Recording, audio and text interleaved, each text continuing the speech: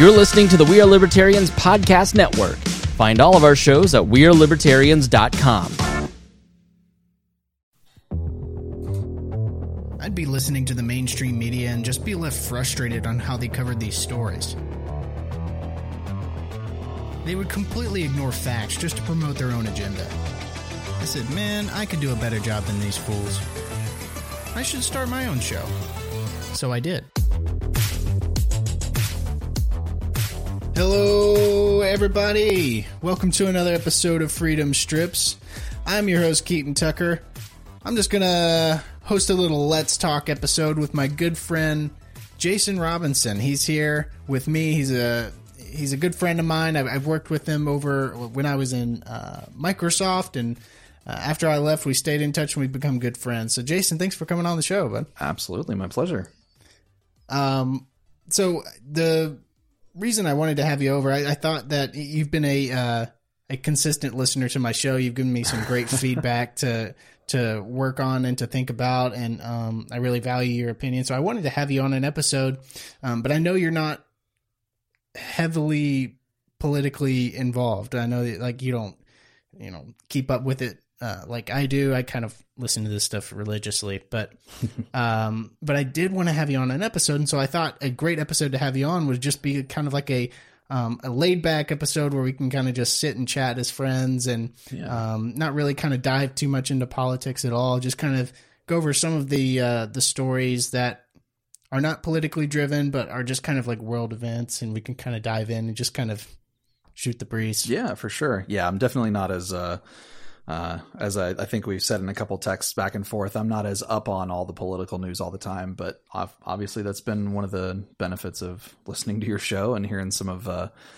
your feedback and your guests and everything. It keeps me a little bit more updated than I would otherwise. My wife likes to constantly remind me that because I don't watch the news, not television news, but just keep up on news, that she has to basically give me all my news all the time. So it's been good to be a bit more informed lately. But yeah, this should be fun. And it's nice to have you. Like I've got you set up in my office right here. We've kind of got this pop-up table right here. We've got some whiskeys here. We've been kind of chatting before the show, kind of breaking the ice a little bit, getting relaxed.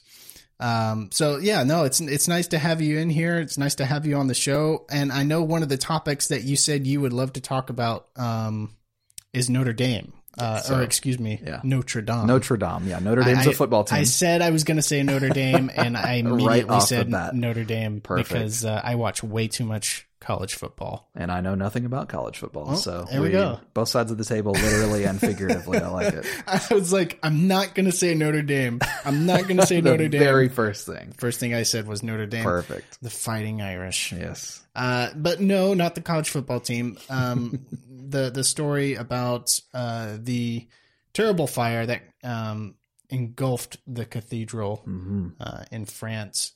It is in Paris? Yes. Correct? Yeah. Yep. Yeah. So the reason I kind of wanted to just, chat about this is it's actually, to a certain degree personally affecting, and in the sense that it's personally affecting for a number of Americans who, and not just Americans, but people the world over that have, you've probably seen on your Facebook feeds, a number of people that have been reposting their vacation photos and, talking about how, how it's terrible and they're shocked and everything. And of course I was one of those people. I think a little bit of the difference being that some of the conversation that I've heard from some folks, and of course it's the internet, so people are going to live to be offended, but, I saw some mentions of, have you noticed how quickly, the conversation turned from,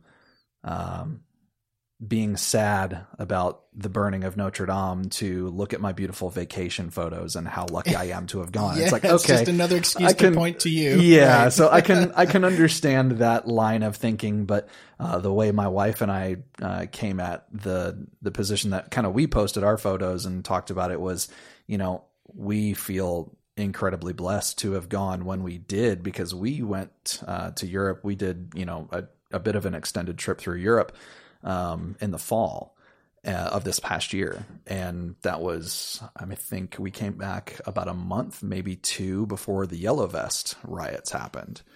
And Yeah, you know, you barely missed. You dodged a bullet there, huh? definitely. Well, and it's funny, almost Figurative, yeah, and literal. yeah, exactly. And a friend of mine, Joel Davis, who actually is the vocalist for Ascend the Hill, he went to Paris and was there during the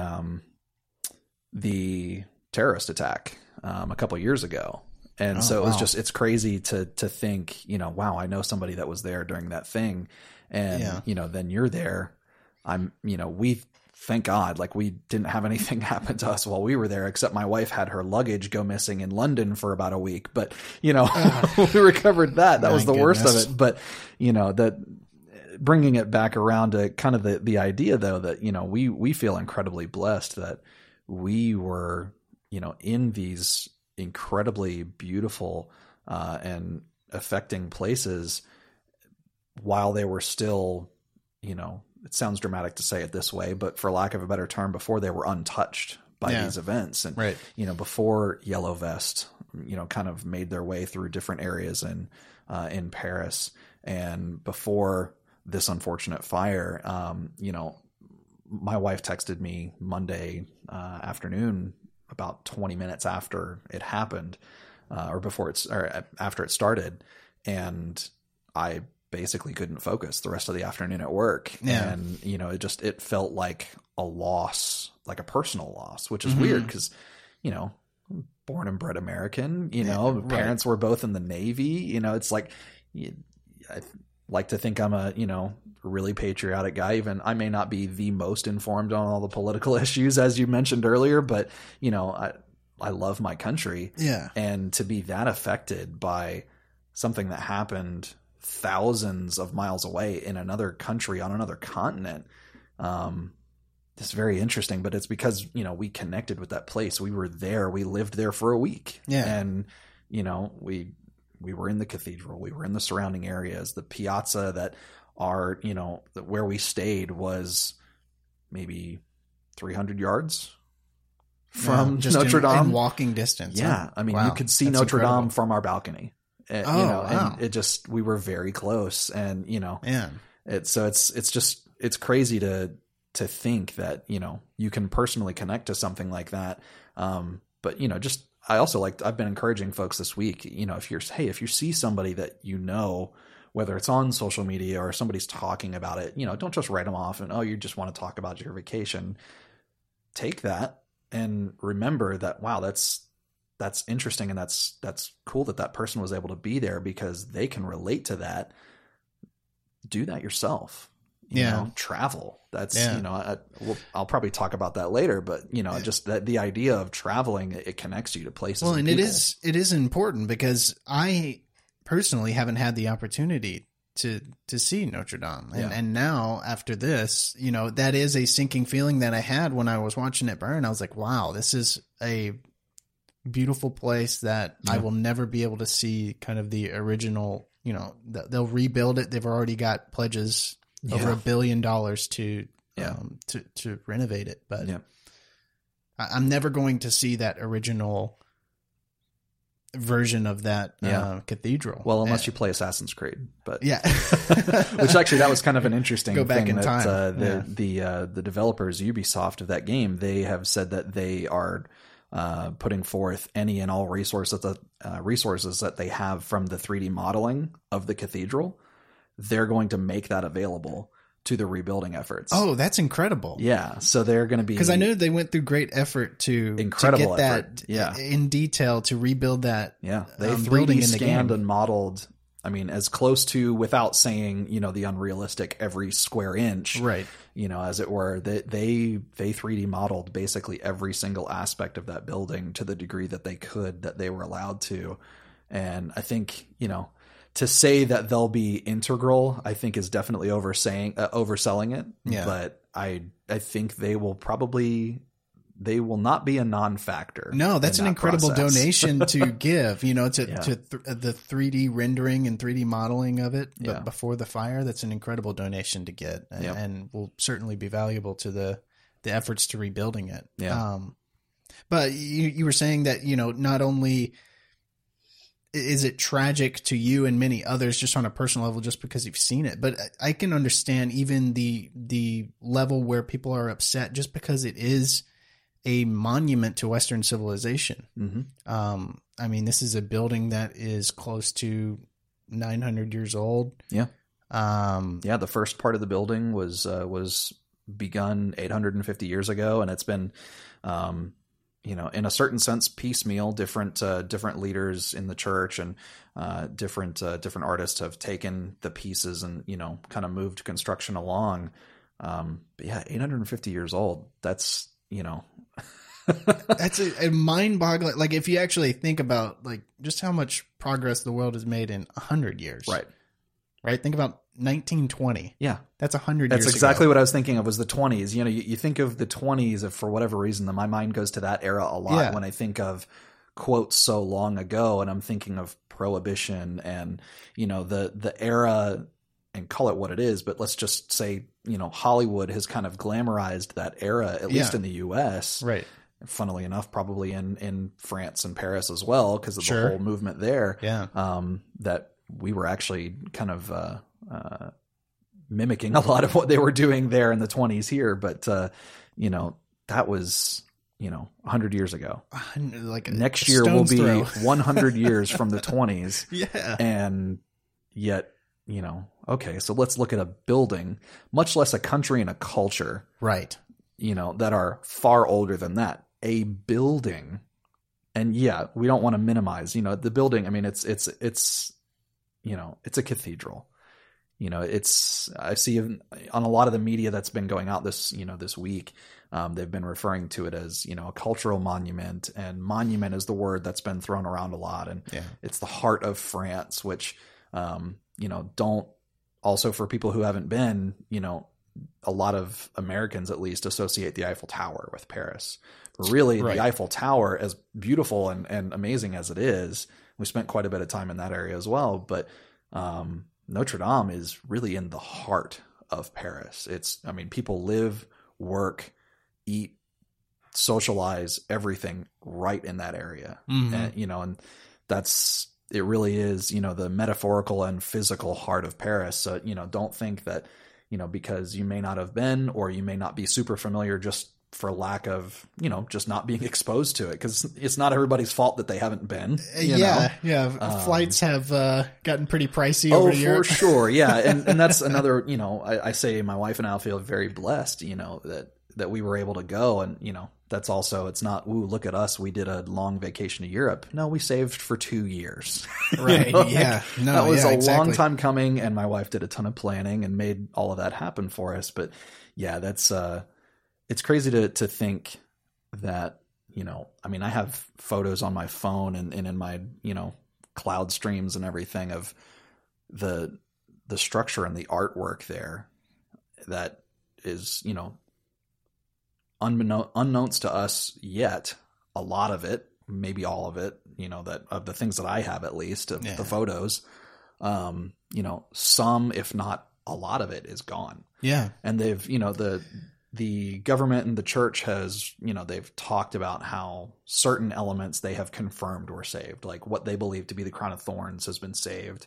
The statues that were on the spire that unfortunately eventually collapsed, those were taken down during the renovation process prior to the fire. So thankfully those were saved. There's a number of things that have been confirmed saved, but I think of the carvings on the exterior. It's inside the cathedral, but on the exterior of that central walkway, for a lack of a better term, because I don't remember all the structural terms that they use. I'm not Catholic, so I don't know all the terms for cathedrals.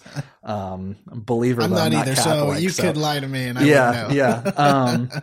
But they have these amazing, huge wooden carvings that are depicting the journey of Christ through his life and his ministry. And one of them very particularly, I remember I took some photos of, and it was the road to Emmaus. And the church that I actually go to is called Emmaus. And so I remember taking photos of it, sending it to my buddy who's the pastor, and, just there being some interesting dialogue there, but that was all wood. Yeah. and Yeah. paint that was probably lead based, based on the age. Right. Maybe not, but of all things, I'm also not an art scholar, in case you didn't know. So, but you think of, okay, so the fire was in a lot of the ceiling. A lot of that ceiling collapsed. Not all of it, but a lot of it collapsed. Well, that was one of the things that I actually got to see live. I was on my phone. I got a text from a buddy who said that Notre Dame. I said it again. Notre Dame was on fire, and so I was like, "Oh gosh, this is a big deal." Then so I pulled up Twitter, and Twitter had live video, and so I sat there and watched it. I was at work, and so I had my phone kind of propped up next to my desk, and I was kind of watching and listening to what I could on the coverage of it, and I saw the spire fall into the into the roof. Yep. And so when I first got the text that Notre Dame was on fire, I was like, first thought of me was like, it can't be that bad.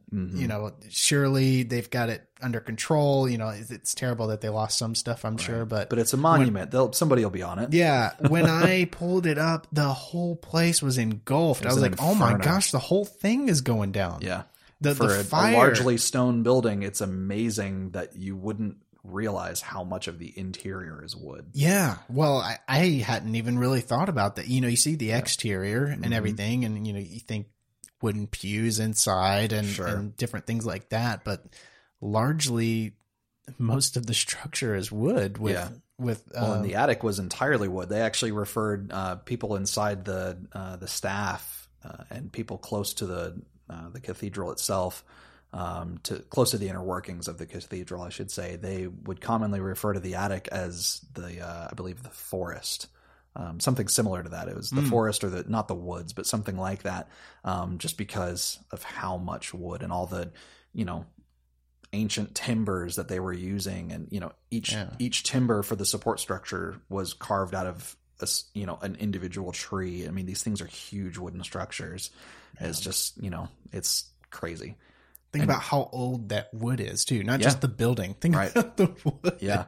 Well, and it's nuts to also think of the context in which all of this happened too, because they only just started, from what I was reading, they only just started the renovation process last year. Yeah. And when I was there, some of the rafters and everything on the exterior were there, but nowhere near as much as we saw during the fire that had been erected since we've been there.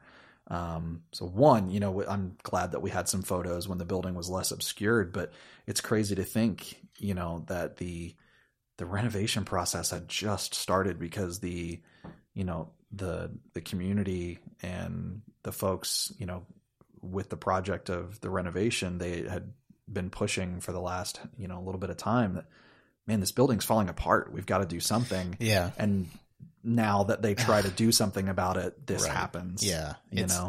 And I thought it would be interesting to read a little bit of this, because some new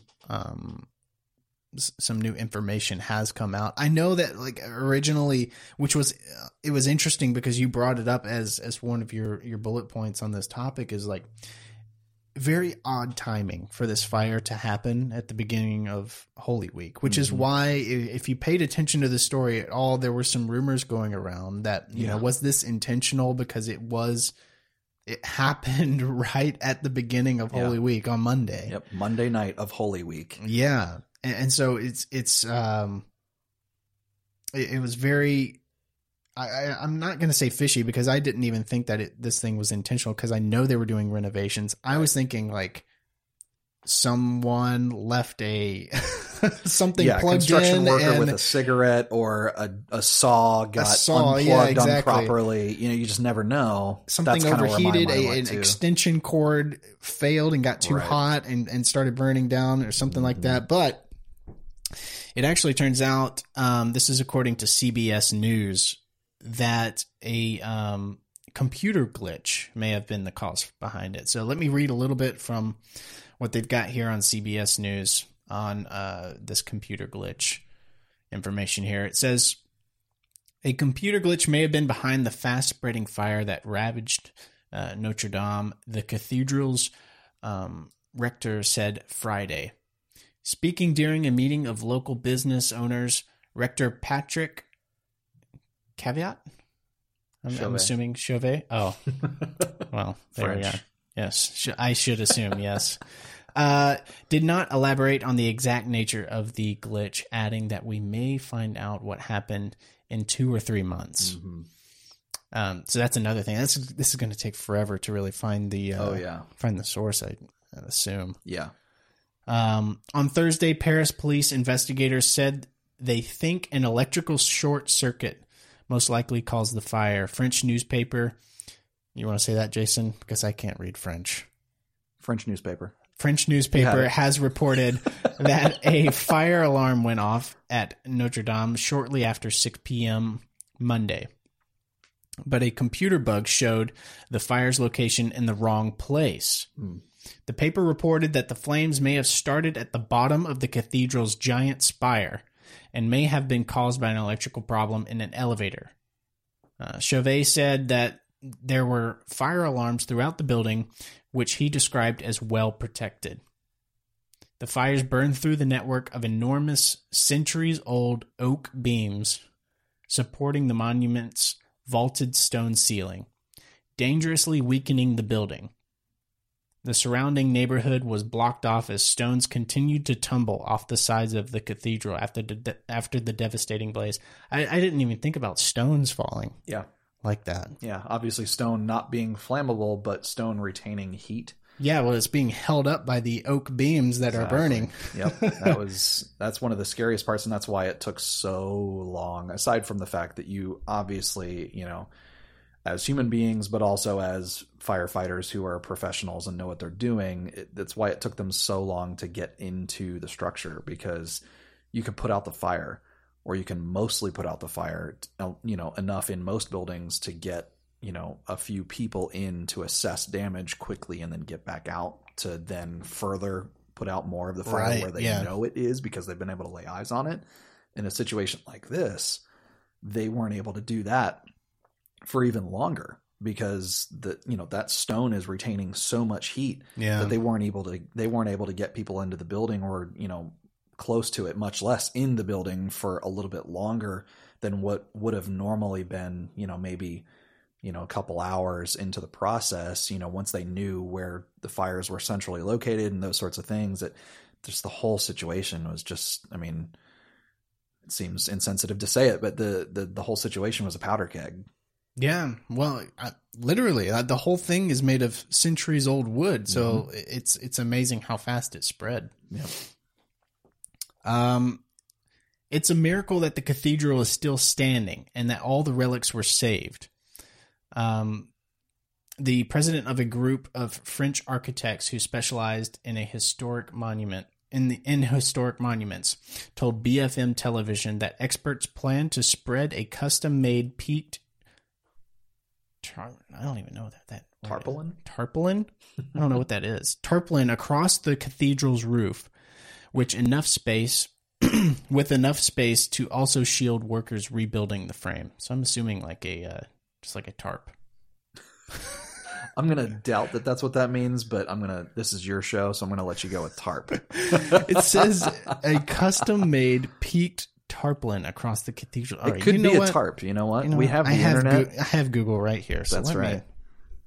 The power went out before the show. Your Wi-Fi should be good to go now. Tarpaulin. Let's see what a tarpaulin is. Nope.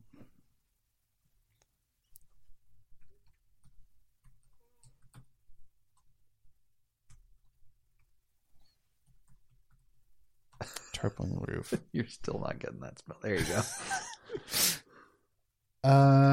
It's a tarp. I'll be danged. I got images of blue tarps. That is here. Man. Your show indeed. Oh, very nice. Well, there we are. I'm sure it's a bit heavier duty than your Walmart blue tarp, but no, it's French Walmart. Yeah. Le Walmart tarp. Le Walmart tarpaulin. All right.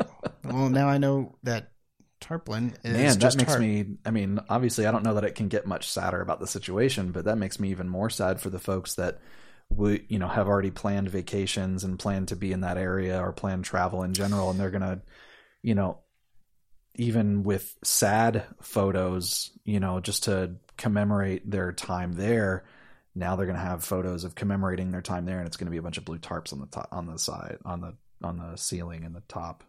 Yeah. And it's going to be crazy. It is going to be wild. They've also got a headline here that says the yellow vest protests are banned near Notre Dame. Yeah. Which I'm sure, like, what is that going to do? Banning a protest? Yeah. in a If they certain weren't area? already, They're already taking over Paris. Yeah. Like, yeah. the yellow vest protests, you're not just going to say, hey, you can go wild in these places, but you can't go over here. Yeah. Well, banning protesters in particular monumented areas is like having a gun-free zone in here in the U.S. It's you practically can inviting tell someone them to... not to do it there, but they're just going to do it anyway if they want to bad enough. That's right. So this headline says Yellow Vest protests banned near Notre Dame. Despite the destruction of Notre Dame dominating the news in France, a new round of the divisive Yellow Vest protests over social inequality was planned on Saturday across the country, including in Paris. The Interior Minister said 60,000 police officers will be mobilized and demonstrations near Notre Dame will be banned as he expects some protests to turn violent. Yeah, of course.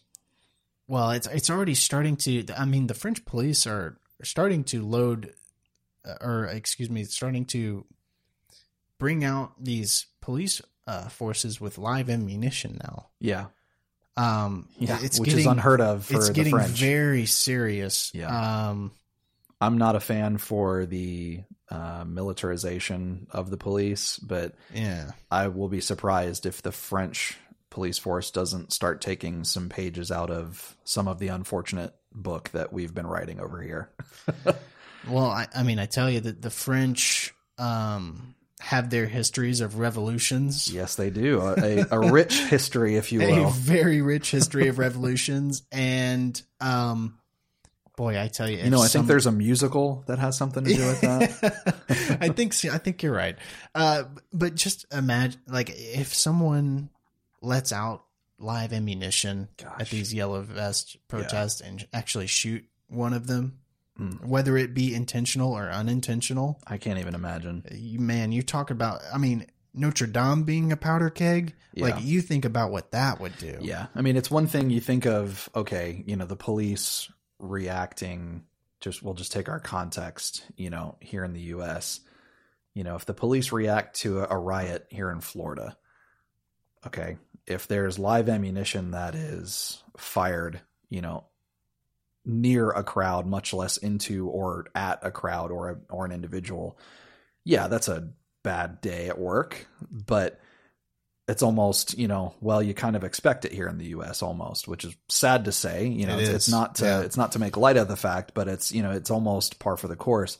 In France, that's unbelievable. Yeah. And to think that they're moving in that direction purely to try and quash some of the the rioting that's gone on over there. I mean, that's crazy. I think I was just there months ago and, before even the Yellow Vest rioters were out, and I was able to see, like you said, a month or two right before it started. Yeah. I mean, we were, we were at places like the Arc de Triomphe, and, now to see fires blazing and Molotov cocktails being thrown in the air. And, you look at the charred, the burn marks and the char on some of these places, and just the destruction of these beautiful monuments and, beautiful places and incredible architecture and artwork. That stuff's being lost. It's just crazy. But again, thinking through travel, had we not been there, I was hearing a lot of crosstalk here in the US, like when the Yellow Vest stuff was happening. Yeah. It's, I can't believe those people are rioting, and it's so ridiculous. And, or the other side of, man, that's great. The people are standing up for themselves, like wherever you land on particular issues. But for me, for me, all I could think of was, man, I can relate to those people. Yeah. Not the issue per se, one way or the other, but those people. And, having only spent a week in that particular area, but, living there for a week and saying, okay, wow, I can actually understand why these people feel slighted and why these taxes are a huge burden on them, and the different things surrounding why they were starting to protest and unfortunately began to riot. That's taking it too far, I think, but I don't live there and I can't make that specific call, but I can relate to those people because I know what it was. I saw into their life, even though it was just for a week. I understand that living and working in Paris, especially, but France on the whole, I mean, taxes and gas and all the rest that they're protesting for or against, rather, I get it. Yeah. Well, that's one of the main things that kickstarted this whole thing off was a gas tax to kind of curb the use of vehicles, kind of tone down the use of fossil fuels in the country. France has been a major player in the climate change initiative globally. They've introduced these very high gas taxes on their population to, man, I mean, on a global scale, they're not doing anything, but I mean, on a national level, I guess it's just like bragging rights. Like, look what we've done, but look what you have done. Like you've got massive protests that have been going on for, gosh, I mean, it's been has it been a year? It's been 6 months, I'm sure. It's been a number of months. I definitely know that. I mean, and it hasn't slowed down. It's actually grown. Right. And the French people are growing. These protests don't show any signs of stopping. Eventually this thing's going to boil to a head at some point. I don't know. Well, there's no king to behead this time. So yeah, well, I mean, Macron, I don't think he's going to get beheaded. I think he's not going to get, reelected, that's for sure. Yeah, I'd be very surprised. His at this approval point. ratings, last I checked, the only thing that might save him is his treatment of Notre Dame. How he is reacting or can and will react to this situation, that might be the only thing that saves him at this point. And the thing is, I mean, I don't even know if that's even a reach to say if it would save him or not. I mean, the last time I saw his approval ratings, they were dipping close to the single digits. For the French population, and so the people do not seem to care for Macron. Yeah. So it is going to be interesting to see what happens on all of that. But overall, it's a very sad story. I know there was, the whole kind of weird stuff about the speculation at the beginning of the fire, which kind of just sets the tone of like where we are currently as a nation and as social media has kind of taken over our lives. We tend to speculate a lot more on was this an evil deed? Was this done purposefully? Rumor mongering and warmongering are the the words of the day, unfortunately. Yeah, and you started hearing people start to say, was it Muslims that started this fire and retaliation for something? But yeah. Well, then you see things come out on Twitter and other social media, there's a video online of,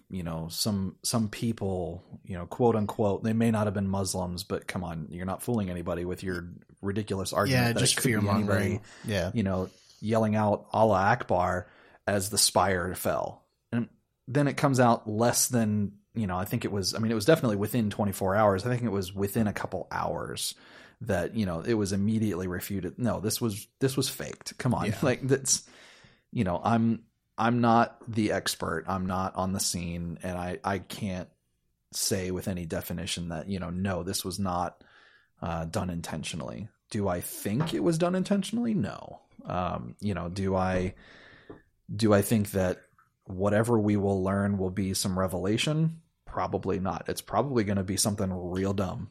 Yeah. Something very, unfortunately, very disappointing, but at the end of the day, something that is better for all of us anyway. Right. Because, we can be disappointed with the less dramatic outcome of something, but at the end of the day, that's actually what's better for us Yeah. as a human culture. No, I agree. It's just social media as a whole has kind of shifted. If it's not dramatic, it's not interesting. Yeah, exactly. Yeah. I think that's a great way to put it, actually. Because not only has it's kind of taken over in the way of sort of like how corporate media has taken over. It's all about clicks and views. Mm-hmm. Social media has almost it's fanned the flame on this kind of outrage culture. Is it if you're not saying something that triggers someone else, it's almost not worth posting in a way. Well, and that's what it's incentivized, especially on Twitter. I spend a lot of time on Twitter, and that seems to be the kind of structure of that app is kind of incentivizes that. Mm-hmm. And it was interesting to actually watch. I know I'm kind of going on a tangent here, but do you watch Joe Rogan at all? Never heard of him. No. No, like his podcast. Yeah, no. No, I'm obviously familiar with him. I haven't watched much of his stuff or listened to much of his podcast.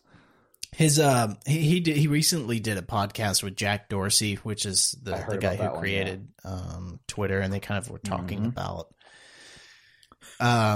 changes on the platform and the structure and the kind of the censoring of right-leaning ideas and right-leaning profiles on Twitter. And it was a very interesting talk because they basically, in a way, they admitted that they know exactly what they're doing. They're like, thank you for bringing that up. We'll look into that, type thing. Wink, wink. Yeah, wink, nod type thing. And it's just very interesting to watch that. If you haven't watched it, I highly encourage it. They got it was Joe Rogan, Jack Dorsey, and one of his staff that kind of heads over the censoring part of Twitter, as well as Tim Pool, which is he's a left-leaning Twitter figure, but he's actually one of the and this is weird to say, but one of the great liberals. There are quite a few great liberals because what they actually call out the BS when they see it. Okay. Like, some great ones that I'll say that, like, Tim Pool is great. If you're not following Tim Pool, Glenn Greenwald has been fantastic on the Mueller report and stuff. And so, Tim Pool 1 and Tim Pool 2 were great movies, and The Crimes of Greenwald were excellent. So I like all these movies. There you go. But I thought it was interesting I know I went on a tangent with Joe Rogan and Twitter, but with that, it's interesting to see how social media has taken over and really what that whole podcast boiled down to. And at the end of the day, what everyone wanted to hear was about Alex Jones. And the just sweeping ban across all tech platforms within a matter of days that was very obviously coordinated. In Alex a way. who? What? We've never heard of him. Yeah, they completely eliminated him off of these platforms. And it kind of, if it didn't already kind of come into your head that, like, technically they're not... It's not they're private companies and they can ban whoever they want. They have the right to. Yep. And it's not technically a breach of the First Amendment with the freedom of speech. So it's in a very awkward thing, but it's like in these days, if you don't have the ability to be on these platforms and to speak and to say what you want to say, where else are you going to say it? Other than the people that you have around you every day, that is a huge thing to take away from someone. Yeah. Yeah. The world we live in of media consumption and media in all its various forms, whether it be mainstream media, more focused, what I'll just loosely call niche media of, your preferred specific channel, whether it's, a particular cable network or website or whatever. And then obviously all the, massive number of social media outlets, of which there are 30 new, outlets seemingly every day. Media consumption isn't on the rise. It's at an all-time high, it feels like. And it comes down to, with the way that people consume media, people aren't realizing that what they're reading, what they're listening to, what they're seeing and watching, it's somebody's agenda. Mm-hmm. There's, you're fooling yourself. And I could say I pride myself on it, but it's more of a thing that, it just seems, to me, it seems obvious, but I don't know that everybody thinks through this, that, if you don't think that somebody's multi-million, much less multi-billion-dollar corporation that has ad revenue as one of its main goals at the end of the day, if you don't think, and I don't care what side of a particular issue or aisle you're on, either side, it does not matter, because as you've said, I'm not always the most up to date on everything politically, but if you can't look at situations objectively and, step back from your opinion, much less someone else's opinion, and stop being offended by them telling you your opinion's wrong, or vice versa. Right. If you can't take a step back and say, wait a minute, this group or person is saying this about both of these sides, well, what about this person or this organization that's telling me that thing? They have their own reasons for wording things certain ways or not reporting other things. And a lot of it comes down to how they can get the most ad revenue. Yeah. A lot of conspiracy folks will say, that, well, whether it's Fox News or CNN or whatever the particular outlet could be, Twitter itself, all these different places, they have a left-leaning or a right-leaning, or they're, conservative bias, or all these different things. It's like, well, at the end of the day, they have a bias towards making money. Yes. And if you don't realize that, you're kidding yourself. You're absolutely right. So that's, at the end of the day, whatever side a particular outlet may land on, that's their ultimate goal at this point in human history. Yeah. That the idea of the nightly news, the evening newspaper and the morning newspaper delivering your news, and that it was news. It was information from the day. Right. That era is largely gone. And you can't say it's gone, because there are still, there are small outlets or even some large outlets that are really trying to do and the internet has helped that. Yeah. It used to be where the corporate media had a stranglehold on the news, because it was just, you'd flip on the TV, you had 8 news channels, right? And that's what you had. But now with the internet, you have unlimited options. I mean, you can really, and that's why I tell people to follow many various different sources. Like, find yourself 2 left-wing sources, very biased left-wing, find yourself 2 very biased right-wing, and find some right down the middle. Yeah. Well, especially even on the internet, because, the way that algorithms work with, internet outlets, with as far as, IP providers. I went to the ATM machine earlier and talked about my IP provider. Good night. Internet providers themselves, much less the actual, websites and things like that. I mean, again, their goals are to get more clicks, which is for advertising purposes. Even if it's the smaller ones and the altruistic places that aren't really caring so much about the ad revenue, they want to get themselves in front of more viewers. So they develop, with people that are brilliant with coding and everything else, they develop algorithms to deliver you news that you want to see or that will piss you off. Yeah. And, it's not incredibly... Whatever gets the clicks. Exactly. And, that's, again, if you're not recognizing that that's a thing, to your point, you have to have varied news sources, because you can't just trust your echo chamber. No. And that's one of the things where that's something that Twitter almost incentivizes as well. Oh, absolutely. Right? Incentivizes it. Yeah. I mean, it shows you the people you follow and things, associated to those things. So like everything that, you follow several different right wing or several different left wing people, all of a sudden, all you're hearing, and if a lot of people go to Twitter for the news, like to see what people are talking about, see what the big stories are. I mean, that's one of my first stops to see like what's the big story on the day. It's the fastest way to get it. It's the fastest way to get it. It's a one-stop shop to see everything. And it is a big problem. And I think it's so interesting where we're living in a time where conversation could not be more open and available to everyone on the planet. Mm-hmm.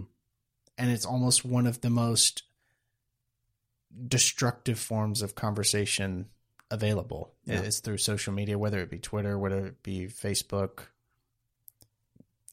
It's just a mess. Yeah.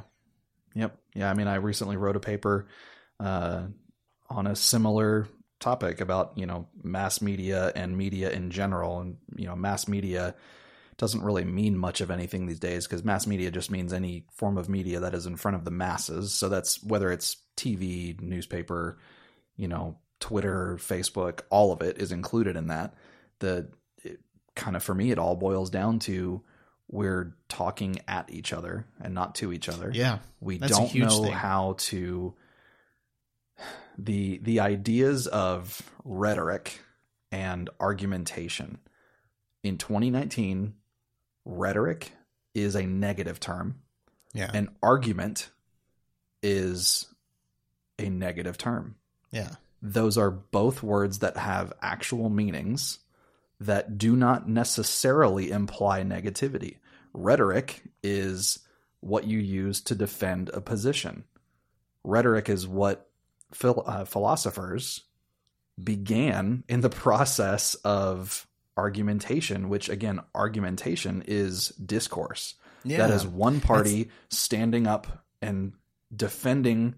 They're presenting what they think is true or a point of view, and giving defense to it. And at the same time / just after you've presented your position, listening to somebody who thinks differently. Yeah. The fact that all we do is monologue. And whether it's whether it's me monologuing to you or me monologuing in a certain sense of only reading what you would write or what you would, if I only ever listened to your podcast for my news, that's a terrible way to do anything. Like, sure as is. Great as, you're one of my best friends and I love you to death. And I find myself agreeing with a lot of what you say and having similar stances and opinions, but man, like we can't let ourselves just have one form of input and just be like, he's right. That's fine. That's a terrible way to do it. That's a terrible way to do it. Don't assume everything I say is wrong and look it up for yourself. That's what I tell. I've said that on my show before. I was like, look, you can take my word for what it is. I've made pretty clear that, I have a right leaning bias. I kind of align myself in the libertarian field, which is supposed to be down the middle, but it's assumed, by a majority of the left it's right wing, it's extreme right wing, everything right of what they are is extreme right wing. So, but I mean, don't take my word for it. Look it up for yourself, form your own opinion, and look, like what you said, look at multiple sources. Like I go to CNN and I trash on CNN and NBC, but I go to them to see what they have to say, even though they're garbage. Yeah. But I go to them and I go to Fox News and I go to some independent sources and kind of gather my opinions that way. Yeah. Well, and every now and then you're bound to come across, whether they're staff or freelance, there's going to be somebody that posts an article of some sort that would blow your mind as to, holy cow, this got published on this outlet. This is on CNN. No, I've seen several, what would you call them? Journalists on CNN and NBC where I've seen a couple of their articles and I'm like, holy cow. Yeah. It's not, you start to say these kind of all encompassing labels. Right. And you start to find some diamonds in the rough in these places. Well, and following your pod on gun control a few weeks ago. I had texted you the morning that you posted it that it was hilarious timing because my final research argumentation for one of the classes that I'm in, by the way, 36 years old, decided to go to college a couple years ago. Great decision. College is too expensive. Listen, you don't have to go to college. If you do go to college, go to community college where it's affordable. Yeah. Yes. But yeah, I'm doing a report on a research paper rather. On how did that go? Is it done or is it? It's basically wrapped up. Nice. And that was great timing. And I really appreciated, the sentiments from you and your guest that week. That was perfect timing. But I actually found, and it kills me that I didn't think to put this together. Of course, how could I have known we would have gone down this really long rabbit trail? But the one of the articles that I found and drew from and cited was a HuffPost article, and it was pro what I will just loosely say is our quote, I'm using big air quotes here, our position on gun control, that it kind of doesn't make sense, but that there are some ideas that should be, brought into consideration, and that, responsible gun owners are just that, responsible. I mean, we abide by the 10 commandments of gun handling, and, to the point that it's called the 10 commandments. Like there's enough reverence there. They're written on stone tabs. Right. But you're bound to find something even on outlets that you wouldn't necessarily think you agree with. Yeah. To kind of bring that back around. Like you have to use multiple sources. The op-ed section on some of those places can be wonderful. If you just sift through the garbage, because the op-ed section can just that can be you're going into the wilderness there. But you're absolutely right. We went on a long tangent there on social media and everything, but one of the things I did want to talk about, because we are starting to come up on our time here. One of the little things that we did want to talk about was, which you've heard this now that I've sent it to you. This song, it's a new song that's kind of taken the internet by storm. It's the best. It's called Old Town Road. I'm telling you right now, I played this song for my wife on our way over to your house, and she hates it. And you can relate because your wife hates it. My wife does hate the song. I don't know if it's a disease that wives have, or if it's just a lack of morals, upright standing on their part. But man, this song's garbage, but it's such an earworm, and it's so catchy that I can't stop listening to it, man. Like it's so dumb. It's like trashy TV, a lot my wife will watch The Bachelor and The Bachelorette with her mom, and she knows it's not good television. It's not quality, but you know what? It's just a fun watch. It's a guilty pleasure. That's basically what this is for me with music right now. It really is. And the background on this, if you don't know what the song is, or if you haven't heard the song yet, it's called Old Town Road. It's by this kid that goes by the name of Lil Nas X. That's Lil Nas X. That's right. And it's called Old Town Road. And essentially what he's done is he has merged country with trap. Yeah. In a way. He sampled, so the fun bit about this, and my favorite part, I think, about this entire story is that, you texted me Wednesday. As we're recording this, it's Friday night. You texted me Wednesday and asked if I had heard the song Old Town Road. And I had seen and heard with podcasts and the news and just, any form of internet access that I think you have. If you're paying attention, you've at least seen a reference to it, even if you didn't know what it was. And I was like, no, I've been kind of holding off to just, I didn't know why I hadn't listened to it, but I just hadn't.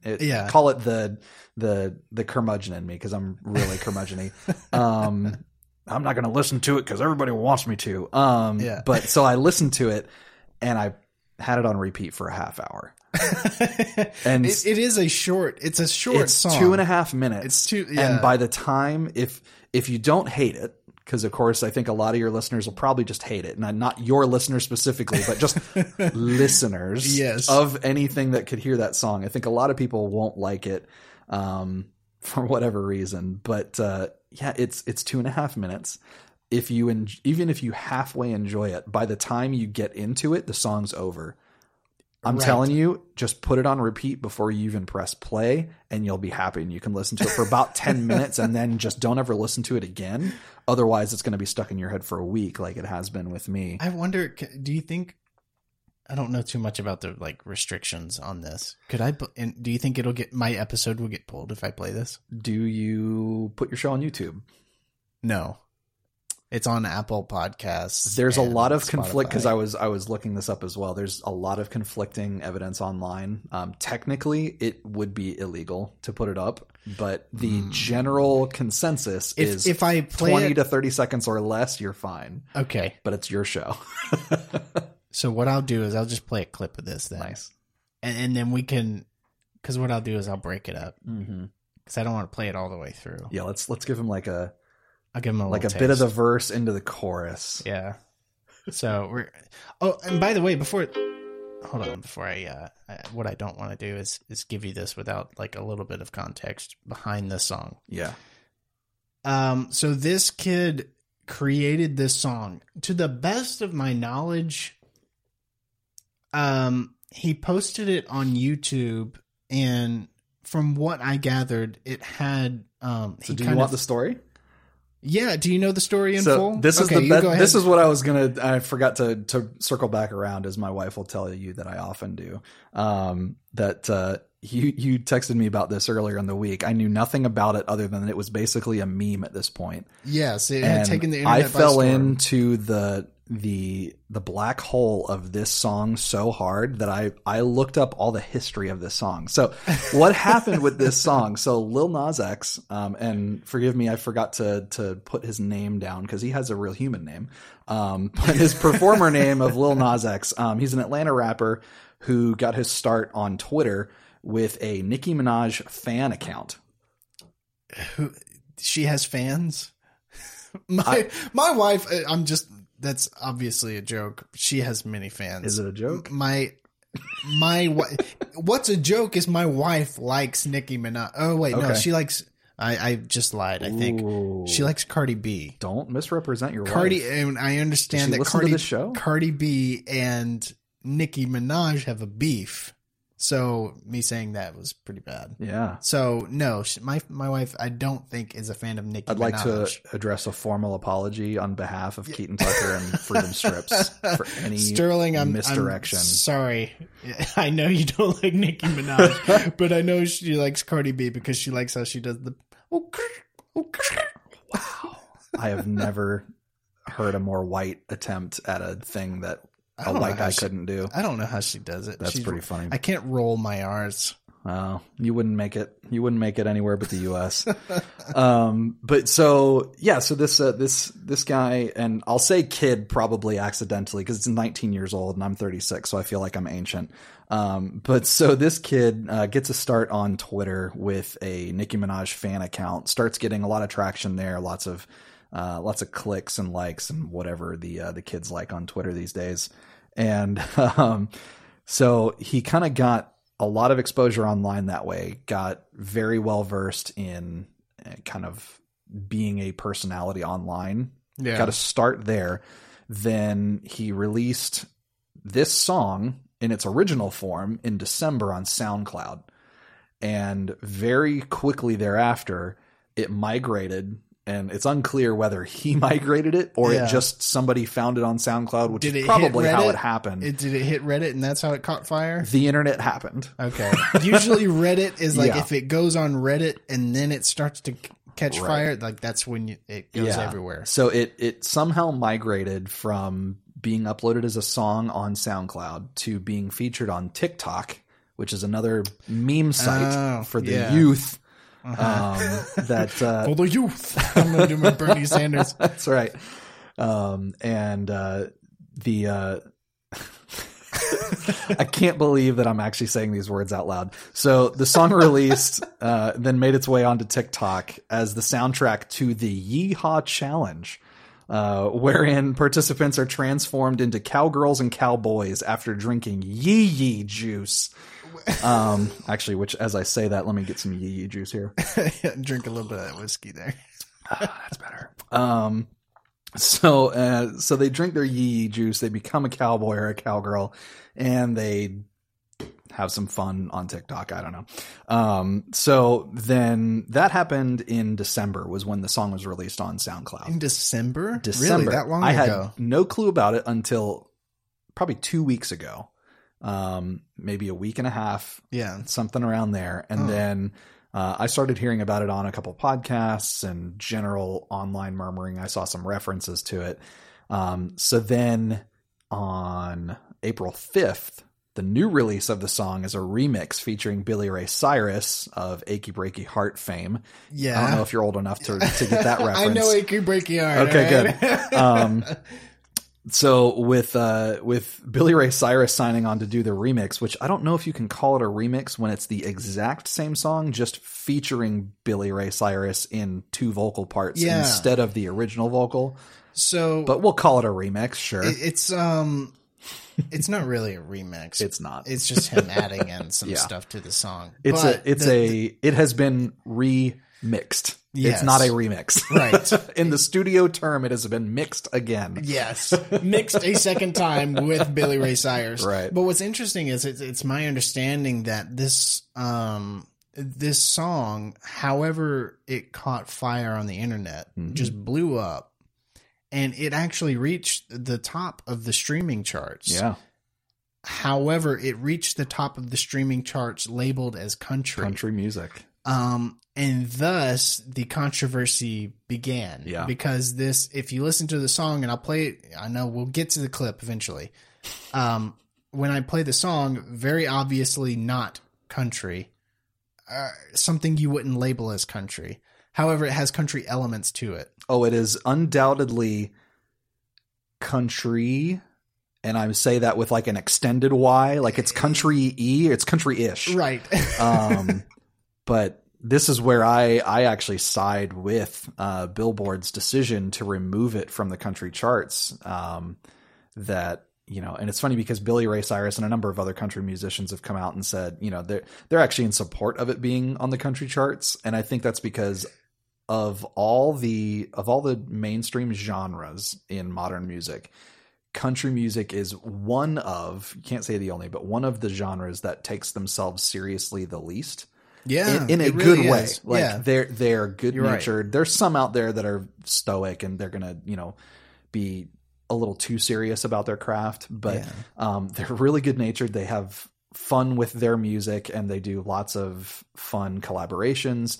And it's not to say other genres don't, but they, as is evidenced in this, that I saw a video of Keith Urban playing a 6-string banjo doing a live stream cover of this song. Like, you know, there's a number of country artists that have embraced this song, and let's be honest, it's because they want to get a little bit more they want to clicks catch a little and bit likes of that fire, and more attention exactly during this moment of popularity. Sure. Yeah, so it was pulled from the country charts because it didn't have enough elements that would qualify it as country. Right.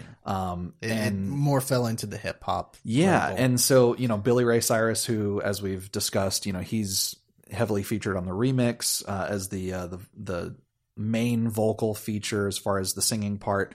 And he even came out and said, you know, it heavily features banjo. What's more country than that? Which right. it's hard to disagree with. He's got a point. But one, the banjo not being played by a country artist, being played by none other than Nine Inch Nails, because the sample of this song is from a Nine Inch Nails song. Oh my God. Called Ghosts. And I'm going to assume this is Roman numerals, Ghosts 4-34. Yeah. I'm not incredibly familiar with Nine Inch Nails' work for all of their library, but I did take a listen to a bit of the song, and for sure that is sampled from their sample? song. So the beat maker, Who'd have thought? the beat maker Keo who, if you listen really closely to the very front end of the song, you can hear the little Kyo kind of thing that comes in at one part. That's the beat maker putting his little stamp on the song. So he originally uploaded this beat that he referred to in retrospect as a garbage throwaway beat. He did not expect anything to happen with this beat. My God. He put it on, I forget what the name of the site was, but it's basically a site where you can sell your beats at pretty low prices for artists who just need a beat to use how they need to. He uploaded it and never really expected anything to happen. And of course he made his little bit of money from it initially.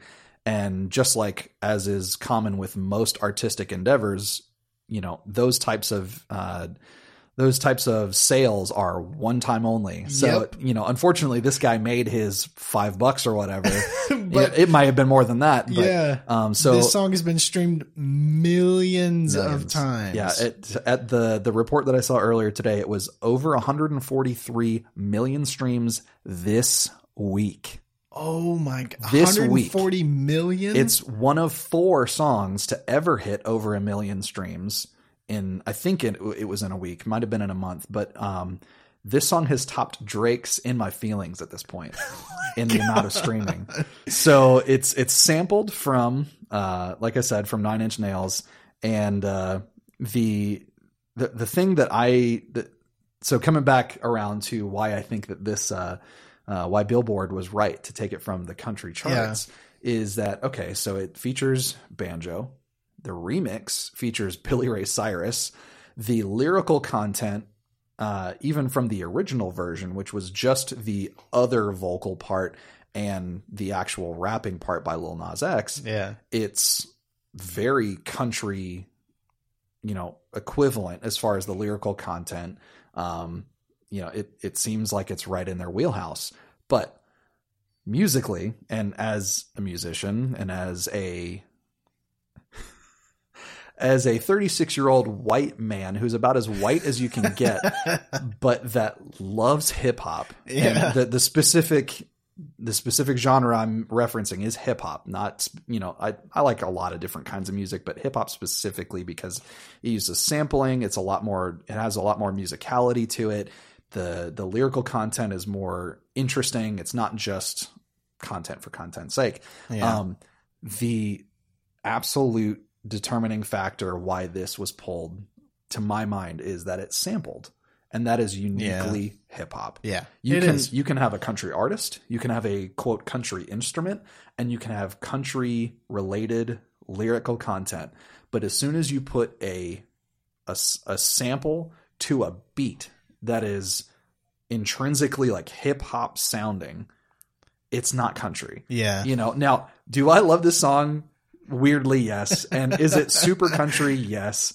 And is it weird? It is weird. It's not meant. Oh, it's super weird. It's just it's a purely internet driven song if I've ever heard one. Yeah. Because, and what I want to do is I want to play a little bit of this just so the listeners can hear it if they haven't heard it. I can't play the whole thing, but the whole thing is like 2 minutes, guys. Go on Spotify, listen to it. Spotify, YouTube it. Ask your kid. It's on there. If you haven't heard it already, what I'll do is I'll play a little bit of this just so you can hear it here.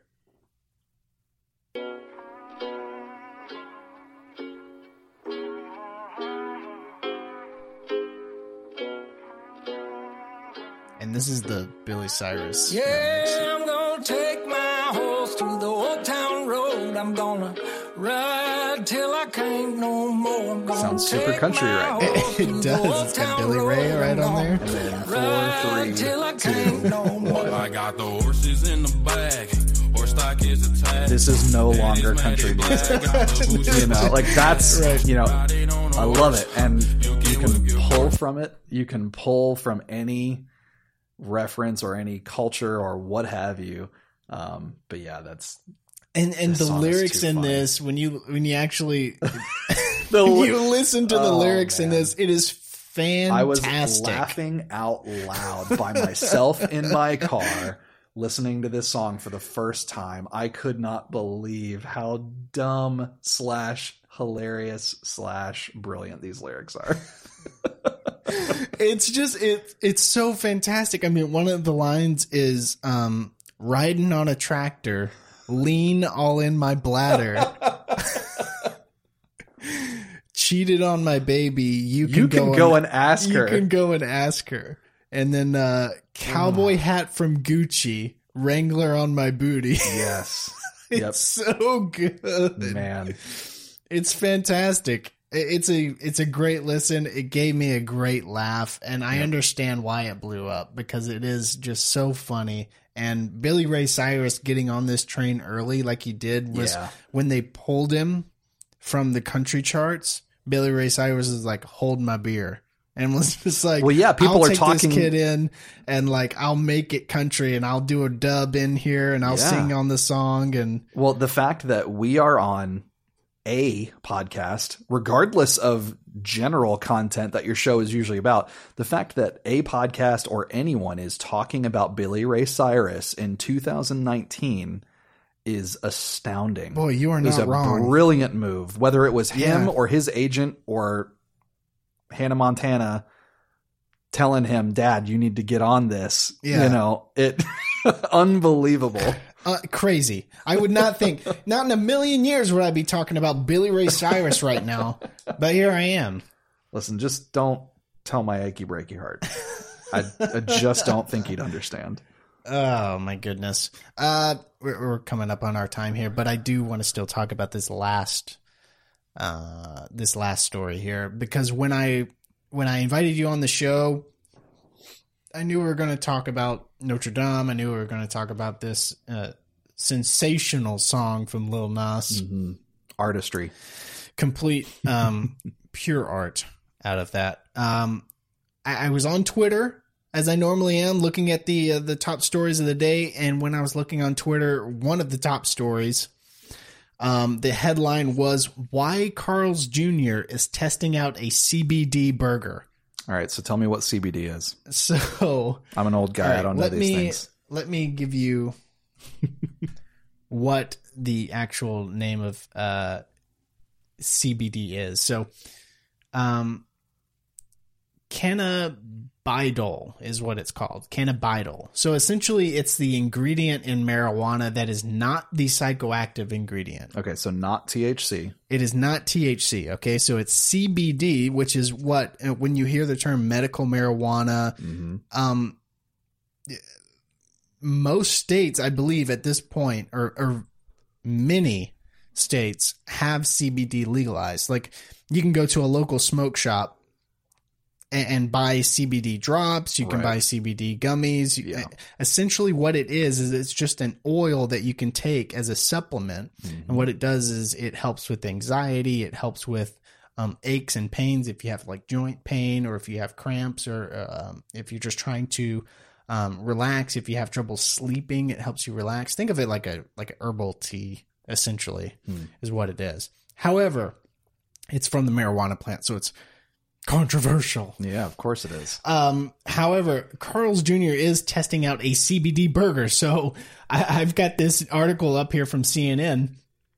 I'm going to read a little bit of this just so you can kind of get the context. This is a 1-day thing, by the way. So of course they're releasing it on 420. Oh, thank you.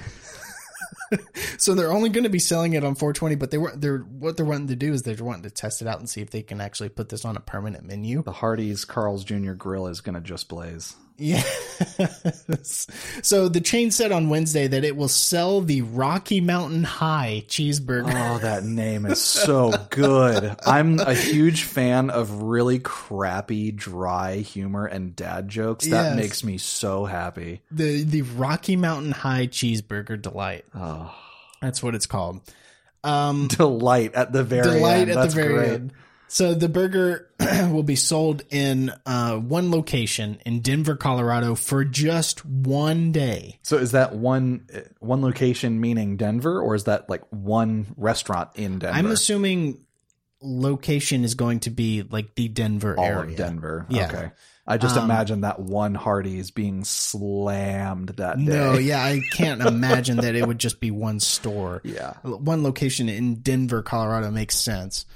Of course, I think all fast food on 420 in Denver is going to be slammed that day anyway. Oh, so. yeah. Man, when we took our trip to Colorado, It doesn't matter that it's legal now. That's the we- celebration day. we were now, driving- even more than it was. we were driving down Colorado, and we were actually heading to Boulder, and we had the windows rolled down. We were just driving through Denver, and we passed like 4 marijuana treatment plants Nice. where they were extracting the oils and making their gummies and everything they sell. Yeah. And it was just like whoosh, Yeah. weed just coming. and all of a sudden, your wife started calling you bro. Yeah. It was wild. Yeah. So this burger is going to be only located in Denver, Colorado for just one day. So of course that one day is going to be April 20th, Yeah. 420. So the burger features a sauce that is infused with CBD or cannabis. Sauce. It's the sauce. So that's how they're kind of getting that ingredient. Man, that's in even there. just a great name for CBD anyway. The sauce. Yeah, I think that needs to be what people colloquially call CBD oil from now on. The sauce. Let's get some sauce. Well, I guess sauce is kind of already liquor, so maybe that doesn't work. Dang Yeah, it. I thought I was onto something. Well, it still could be. Hashtag CBD sauce. Yeah. I don't know. So again, that's not the psychoactive ingredient. That's just the ingredient that is medically helpful. chill, bro. Makes you very relaxed. Makes you. I mean, this is stuff that you can take if you get you can go and legally buy CBD nearly everywhere. Yeah. And you can buy the CBD isolate and all that kind of stuff. You can put it into your food and your drink. If you have like chronic pain and stuff, you can use it that way. Could probably find it in like an eyedropper on a kitchen counter somewhere. Yeah, somewhere like that. And I mean, this is stuff that you can take and pass a drug test tomorrow. So, I mean, it's completely legal, completely safe. Oh, okay, because it's not the THC part. It's not the THC, so you can pass a drug test. Man. It's not illegal. You see, Keaton, you teach me new things every week. That's it. You can take it and go to sleep and have a good night's sleep and not have to worry about a drug test. Nice. So it says, though the promotion is limited, it is not a stunt. I don't believe that. It is absolutely a stunt. To say it's not is That's just a kind of contradiction silly. in terms. It's very It's silly. limited, but it's not a stunt. Right. All right. Yeah, Continue. this is a very big stunt, and to their point, it is a big experiment. Yeah. The burger chain is using the test to determine whether a CBD burger belongs on its permanent menu, said the vice president of brand marketing for Carl's Jr. He said, quote, "It is something that feels right for the brand," he told CNN Business. "We are all about innovation." This So, is hang on. certainly innovative. So I'm looking at a little breaking the fourth wall here. So I'm looking at our show notes, and the senior VP of brand marketing's name is Patty. His name For is a Patty. burger joint. Yeah. That is fantastic. This doesn't get actually it could get better, because I'm sad to say that the tagline in no part of this marketing is the phrase "it's CBD-licious." Oh, yeah, that's a man. Like, That's I pretty mean, maybe good. that's part of the experiment, is to see, if it catches on, then they can put money into amazing catchphrases. Well, the market Copyright, already trademark, Jason Robinson, 2019. that's right. CBD Go ahead- Delicious. Yes, Man, I please need to put your buy a stamp on that. website, cbdelicious.com. Oh God, I bet you need that's to go on available. like GoDaddy right now and see if Yes. that's available. I won't do Right that. after. Well, I will purchase it. I'm just saying I'm if you very will. lazy. I probably Okay. will forget. Tell you what, if you forget and I buy it, we'll just split the profits That's there. fine. So let me move on here. So food, beverage, and other consumer goods companies have been trying to figure out how to capitalize on the growing interest in ingredients like CBD. The CBD has a huge market. Yeah. Consumers are increasingly seeking products that offer an extra something, like an increased energy or a better gut health. CBD may fit that bill. Some studies suggest that the CBD can help treat inflammation, pain, anxiety, seizures, etc. Carl's Jr. isn't promoting any possible functional benefits of CBD. However, it's We're just not saying it works or does anything, but we're absolutely going to capitalize on the fact that you all think it does. yeah. Yeah. Sounds about right. So Carl's Jr. is hoping to please their customers who have been said to be interested in their new trends. It's also chasing, quote, future Carl's Jr. customers that are younger. They are more open to different flavors and products, as well as benefits of trendy ingredients. Subtext, they're more open to weird stuff. Yeah. But I think this is a great idea for Carl's Jr. And they've kind of been on the front lines of like trying new stuff. So, I mean, this kind of makes sense. Yeah. Well, even when it comes to their advertising, I mean, some years back, I mean, they were incredibly blatant in their over sexualization of the burger. Yeah. Like they'd have incredibly scantily clad women in very provocative poses and, having the sauce dripping down into, seemingly inappropriate ways and things like that. It's funny, it's dumb, it's inappropriate, but man, they pushed the envelope and return on investment. They had a lot more people get interested in their brand, not because of some sexy girl in a commercial, but because they were like, oh, that's right. That's the place that had the funny commercial. Let me go eat a burger there instead. And what could rival the money market as much as scantily clad women? Marijuana. And burgers infused together. The only thing that might give them an edge is if they had yee juice on the side. So I guess final question before we close the podcast. CBD burger, pro, con? Would you try it? Would you eat one? With the knowledge and to a previous comment that I had about that you all think, quote unquote, that it works. I have no idea about this stuff. Like I'm so straight laced. It's not that I'm looking down on and saying anything is bad or good. I'm indifferent. To know that this kind of stuff is becoming more and more prevalent in the market. I know I was saying I didn't know what CBD oil was earlier. I recently became more aware of it. But the knowing kind of where it is in the marketplace, where it is legally, and I work in some financial areas of the market, and to know that a lot of banks are actually refusing to do payment processing on the backside of businesses that openly sell CBD oil. There are a number of banks that are not comfortable with it yet, even though it's perfectly legal. Knowing where it is legally as far as the substance itself, I'd have no problem. That I would, because would you eat one though? It's flavorless oil. In a sauce on a burger by Carl's Jr., which for us down here in the South is Hardee's, which quite frankly, you wouldn't be able to tell a difference, because as good as their stuff is, it's so greasy and so fatty. You'd never know. So you could have given me a CBD burger tonight and I would not have known the difference until I went to sleep and slept until the next day at noon. There's no way I would know. I think this is a good idea, man. I think, people are obviously I think they're going to see a major return on investment for this experiment. Yeah. I think a lot of people, I don't know what the restaurant scene is like in Denver, Colorado. I know there's good food over there, but I mean, is everyone chomping at the bit to go to Carl's Jr.? Probably not. But are they going to think about that on 420?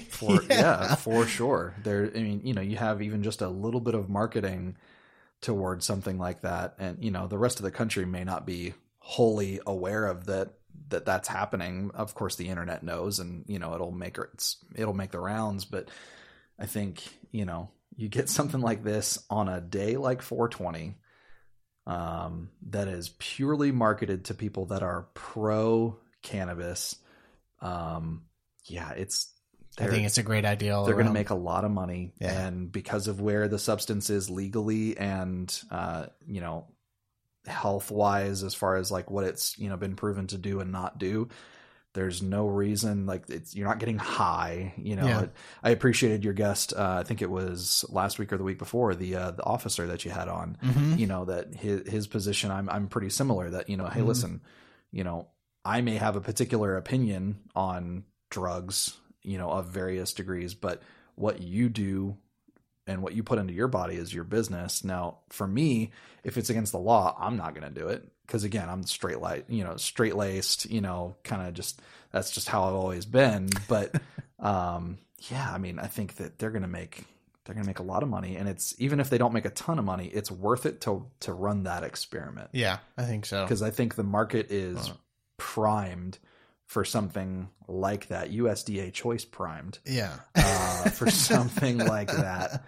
Well, I think this boils down into a bigger thing. I tend to try to expand things probably bigger than they really are, but this is capitalizing on something that I think eventually, and not too far down the road, this whole thing is going to be legalized, not just the CBD, the THC aspect of it as Edibles will become the main way that people take this in the and future. I think this is all going to be legalized fairly quickly. My kind of hunch that I'm thinking about, I think Trump's in trouble in 2020, and I think the ace that he has in the back pocket is legalizing this stuff. Really? You think as far right as his constituency is, because I still hold that, I don't know, and again, I'm not the most informed, but I have this sneaking suspicion that he's a closet Democrat, and based on he's always interviews been. and things in the past, Yeah. maybe this was he's a faux Republican. Yeah, and maybe this was something that I read that somebody misrepresented, but I know that I read something more than a couple years ago now, it was probably 3 or 4 years ago, that he had done an interview at one point saying something along the lines of, if I were ever to run for president, I would run as Republican because then I could change things from the inside. I don't know if any of that's true. No, but well, the thing, there's the guy is scarily smart for as dumb as he is.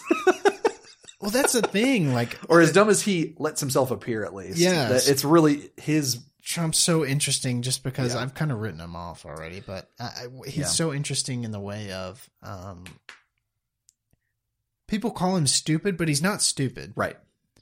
He's the best way I've heard it described actually is with Dave Smith. I listened to Part of the Problem. That's the main podcast I like to listen to. He described Trump as a winner. And that's what kind of Trump... Oh, that is 100... That's how he would describe himself. Yeah, well, that's what Trump describes himself as. He's obsessed with winning and self-preservation. And he's good at winning. At all costs. He is so good at winning. Yeah. You can't say that guy's not smart, because he's not stupid. No, he's not. He is smart. Yeah. He's stupid in certain ways. He says some dumb things and makes some dumb decisions in certain arenas, but the guy's not stupid. He knows, man. Yeah. He's not stupid. He is.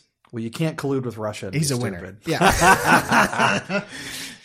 Yeah. Jokes, folks, jokes. So that's where I'm going to wrap up the podcast here. CBD burger, I would absolutely try it. Yeah. I think this is the beginning of something you're going to see more and more and more. CBD incorporated into some of this stuff. And, if Trump gets into a pickle and he feels like he's in danger. Sorry, go ahead. If he feels like he's in danger in 2020, I feel like he could pick that out of his back pocket and basically guarantee himself 2020 if he legalizes this. Yeah. People are already favoring him to eke out a win. Barely. Man, I think he's in serious trouble. I think he's in serious trouble in 2020. I do too. And he doesn't help himself. No. However, I think if he legalizes this, he's guaranteed. He's done. Like 2020, you can put it in the books. If Trump legalizes marijuana, he will get it. He'll have to change Trump Tower from gold to green, though. Oh, yeah. All right. Well, Jason, thank you for coming on, bud. It was a blast to talk to you. Hopefully you guys found this enjoyable to listen to. This was a little bit of a laid-back episode, just another Let's Talk episode. Well, if you guys are interested and like to share with your friends, we're located on Facebook, Spotify, and Apple Podcasts. Be sure to like us on Facebook. We love to grow our audience there, as well as be sure to rate us and like us on iTunes and Apple Podcasts. So we'll see you on the next episode of Freedom Strips. Later, guys. Boom. That's There that. we are. How long was that? We made it an hour and a half. Holy crap!